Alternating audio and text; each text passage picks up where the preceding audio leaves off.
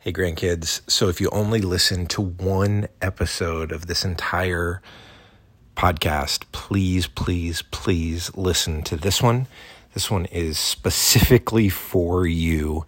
And it is it's a summation of why I wanted to do this podcast in the first place. So I was listening to an episode of Craig Groeschel's Leadership Podcast. If you're not already listening or listening to the archives, because I'm sure Craig is long gone, but his legacy hopefully is still well intact by the time you're listening to this. See if you can find some archives or some episodes of Craig Groeschel's Leadership Podcast. And this episode of this podcast that you're listening to right now is directly from an episode that he did, I believe it was in March of 2023, called The Most Important Mindset You Need to Succeed. And the problem that Craig addresses in this episode is the reality that most things that we build, the likelihood that they last is incredibly low. And so what Lisa and I are building, with Out of Office, the studio, with Sweetfish, with the media network, all of the things that will come, the organizations that we are building. The reality is that only 12% of businesses make it to a third generation. That's you. And so if only 12% of businesses make it to a third generation of leaders, and only 4% of businesses will make it to a fourth generation. So if we want what we're building to not just make it to you, but we want the organization to last beyond you and to your kids and to their kids. There is a mindset that you have to have as a third generation, as someone who came into the organization. If you choose to contribute to the organization on a day-to-day basis, or whether you're just overseeing it on the board, it will likely be a part of your life in some way, shape, or form.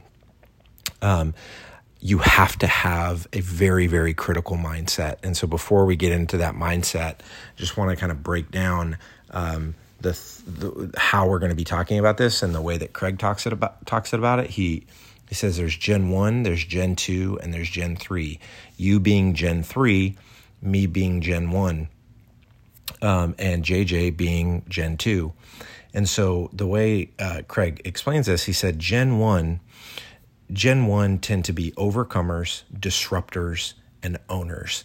He said owners think higher, they see broader, and they care deeper. And so, overcomer, I was raised by a single mom who made very, very little money growing up. She was a teacher raising me and my sister, and we just didn't have a lot of means growing up. I wasn't really around anybody that had achieved in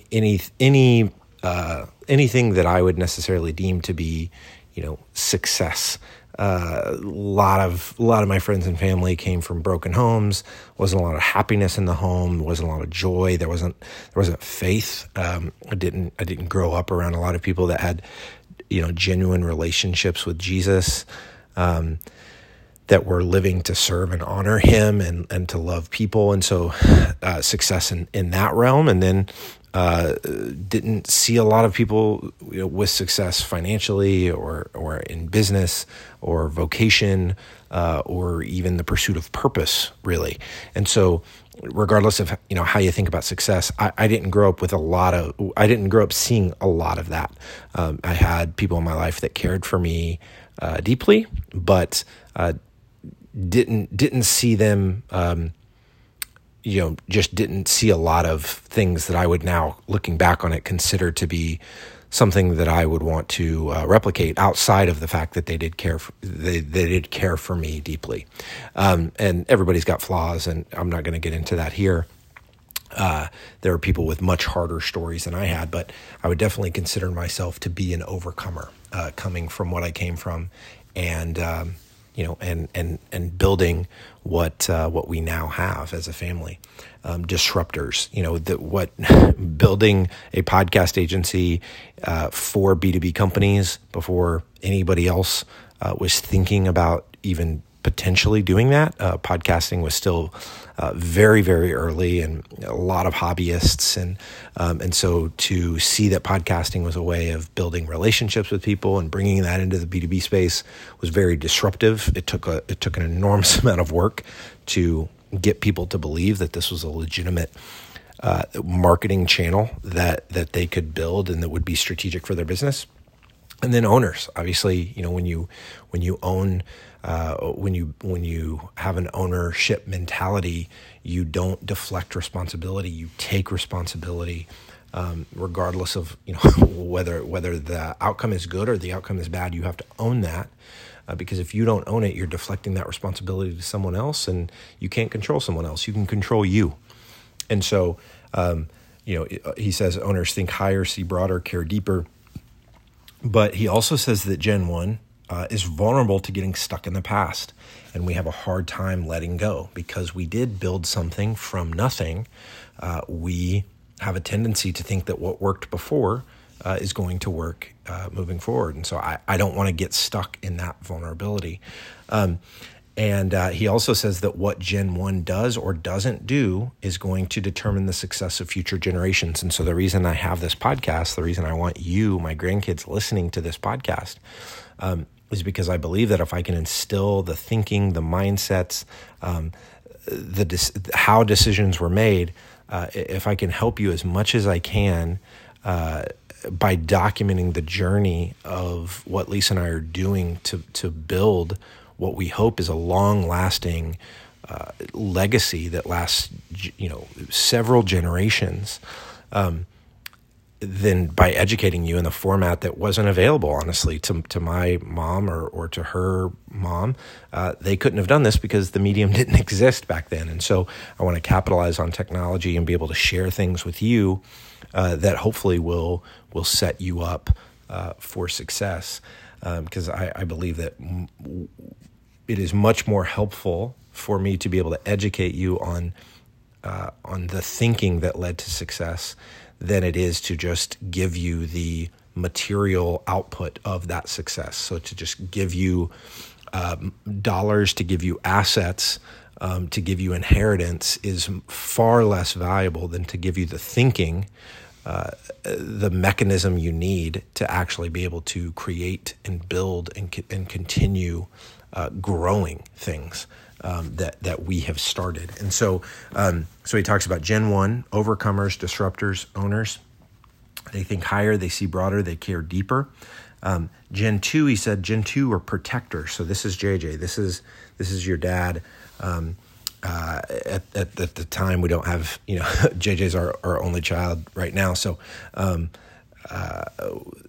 if you're listening to this and you're like, JJ's not my dad, well, that's because your parent has not has not entered our family yet. And so Gen 2, he said, Gen 2 appreciates and respects the sacrifices of Gen 1. They saw it firsthand and they admire what it took to build. Because they respect it, they feel responsible to preserve and protect what's built. Where Gen 1 had nothing to lose, Gen 2 does have something to lose, which can make them risk averse, and that can be a problem. The fastest way to kill success, Craig says, is trying not to fail. And Gen 2 has a tendency to try not to fail. And so speaking about JJ is going to grow up, and we're still going to be in the early phases of building the organization that hopefully is a big part of our family's legacy right now. He's in the early stages. We haven't even started construction on the first out-of-office studio. He's going to see us figuring out how to scale that, how to get those. There's a ton of things that change. The vision right now is to put those studios in all different parts of the country. So building a commercial real estate portfolio of these co-working content studios that build community for business owners in the local in these local areas. That's the vision now. That could change. You could be like, what the heck is this? Is he talking about? That is the current vision. Sweetfish right now, we are not quite a $5 million marketing agency. Right now, we're producing media brands. We're focusing on YouTube, newsletters, podcasts, and social for media brands for B2B companies. We're still in the early stages of building that, and JJ's going to see that and see the hard work, see the sacrifice, see the decisions that we made that ultimately lead it to hopefully being, a much more impactful organization. He's going to see the work that we're doing with foster care and how we want to see a gospel-centered home made available to every single child in the foster care system. And he's going to see the steps that we take. And so because he's going to see that, he's going to have much more willingness, not even willingness, he's going to have a desire to protect it because he can appreciate what it took to build. And then Gen 3, Craig says, which this is a harsh way to say it, and he's obviously not speaking to you directly because he doesn't know you. You don't exist yet. But he said Gen 3 tend to be squanderers. And he says, but it doesn't have to be this way. Gen 3, because they didn't see what it took to build, they squander. They tend to squander the success. They didn't have to earn it. He said if Gen 1 and Gen 2 lead well, though, Gen 3 can succeed. Gen 3 has always had, I thought this was really powerful. Craig said Gen 3 has always had the benefits of success without creating the success. They didn't have to learn the lessons through all the hard times to build what ended up being built. And I thought that was so powerful. But he said the upside is that Gen 3 has massive opportunities because they have resources, they have access to talent, people with experience, organizational structure. They can do something special because if they have a Gen 1 mindset with Gen 3 resources, imagine what they can do. He said the downside is that the trajectory of Gen 3 drifts toward entitlement. He said, but it doesn't have to be this way. He told the story with his church. He built his church in 1996, Life Church. I actually went to that church when I was in college, got involved as a leader of a college ministry at one of their campuses. So I was there probably 10, 11, 12 years into the building of that church. It's now 2023, so fast forward, it's been 15 or 17 years since I've been a part of that church even. And he said that it was now at this time at 2023, in 2023, they have, 45, 48 different church campuses all across the country. And he was going to the launch of one of these churches, and he was talking to a Gen 3 staff person at the church. And, that Gen 3 person saw Craig and his wife, Amy, coming into the church on the opening weekend. And she was like, oh, I'm so glad that you got to come and see what it's like to start, from the ground up. And, he just kind of nodded and thought that was really cute because, here this Gen 3 person is thinking that she's starting from the bottom and it's not her fault. She doesn't know what she doesn't know, right? And he's like, oh my gosh, if you only knew what it actually meant to start from the beginning, when he was doing his services in a garage, and you didn't have 7 full-time staff people with benefits that were on staff in a building that's already paid for on day one of the church, with 1,500 people showing up because there's marketing resources and there's ways to, and the momentum of the other 45 campuses that came before it, they have so many benefits. This person being a Gen 3 of this church that's been around since 1996. And again, that's not a bad thing. But if you imagine taking the resources that you are going to have available to you being in the third generation, but combining it with a Gen 1 mindset. And so Craig says that, to have this Gen 1 builder mindset, you get to choose that. He says, what gen do you want to be? Because you get to decide. If you build something special, you're Gen 1. If you take what's built and you protect it, that's a Gen 2 mindset. If you take what's built and you just enjoy it or squander it, that's a Gen 3 mindset. And even though you are Gen 3 in order, you do not have to have a Gen 3 mindset. And I beg and I plead that you do not have a Gen 3 mindset, that you would have a Gen 1 builder mindset. He said, if you're Gen 3, what if you looked at what's built, as I said this before, what if you looked at what's built as a foundation to build something even more special and impactful? If you're willing to sacrifice, take risks, defy the odds, suddenly you have Gen 3 resources with a Gen 1 mindset. I touched on that a little bit earlier. And he said, you cannot change when you enter. You are going to be born into this family. You can't, or adopted, or into this family. You can't change when you enter the organization, but you can change how you think. He says it doesn't matter what point in the organization that you enter. If you think like a builder, you can enter at any point and succeed. So he says, Gen 1, do you want to keep it and control it, or do you want to continue to build it? So speaking to me as the Gen 1 of this organization,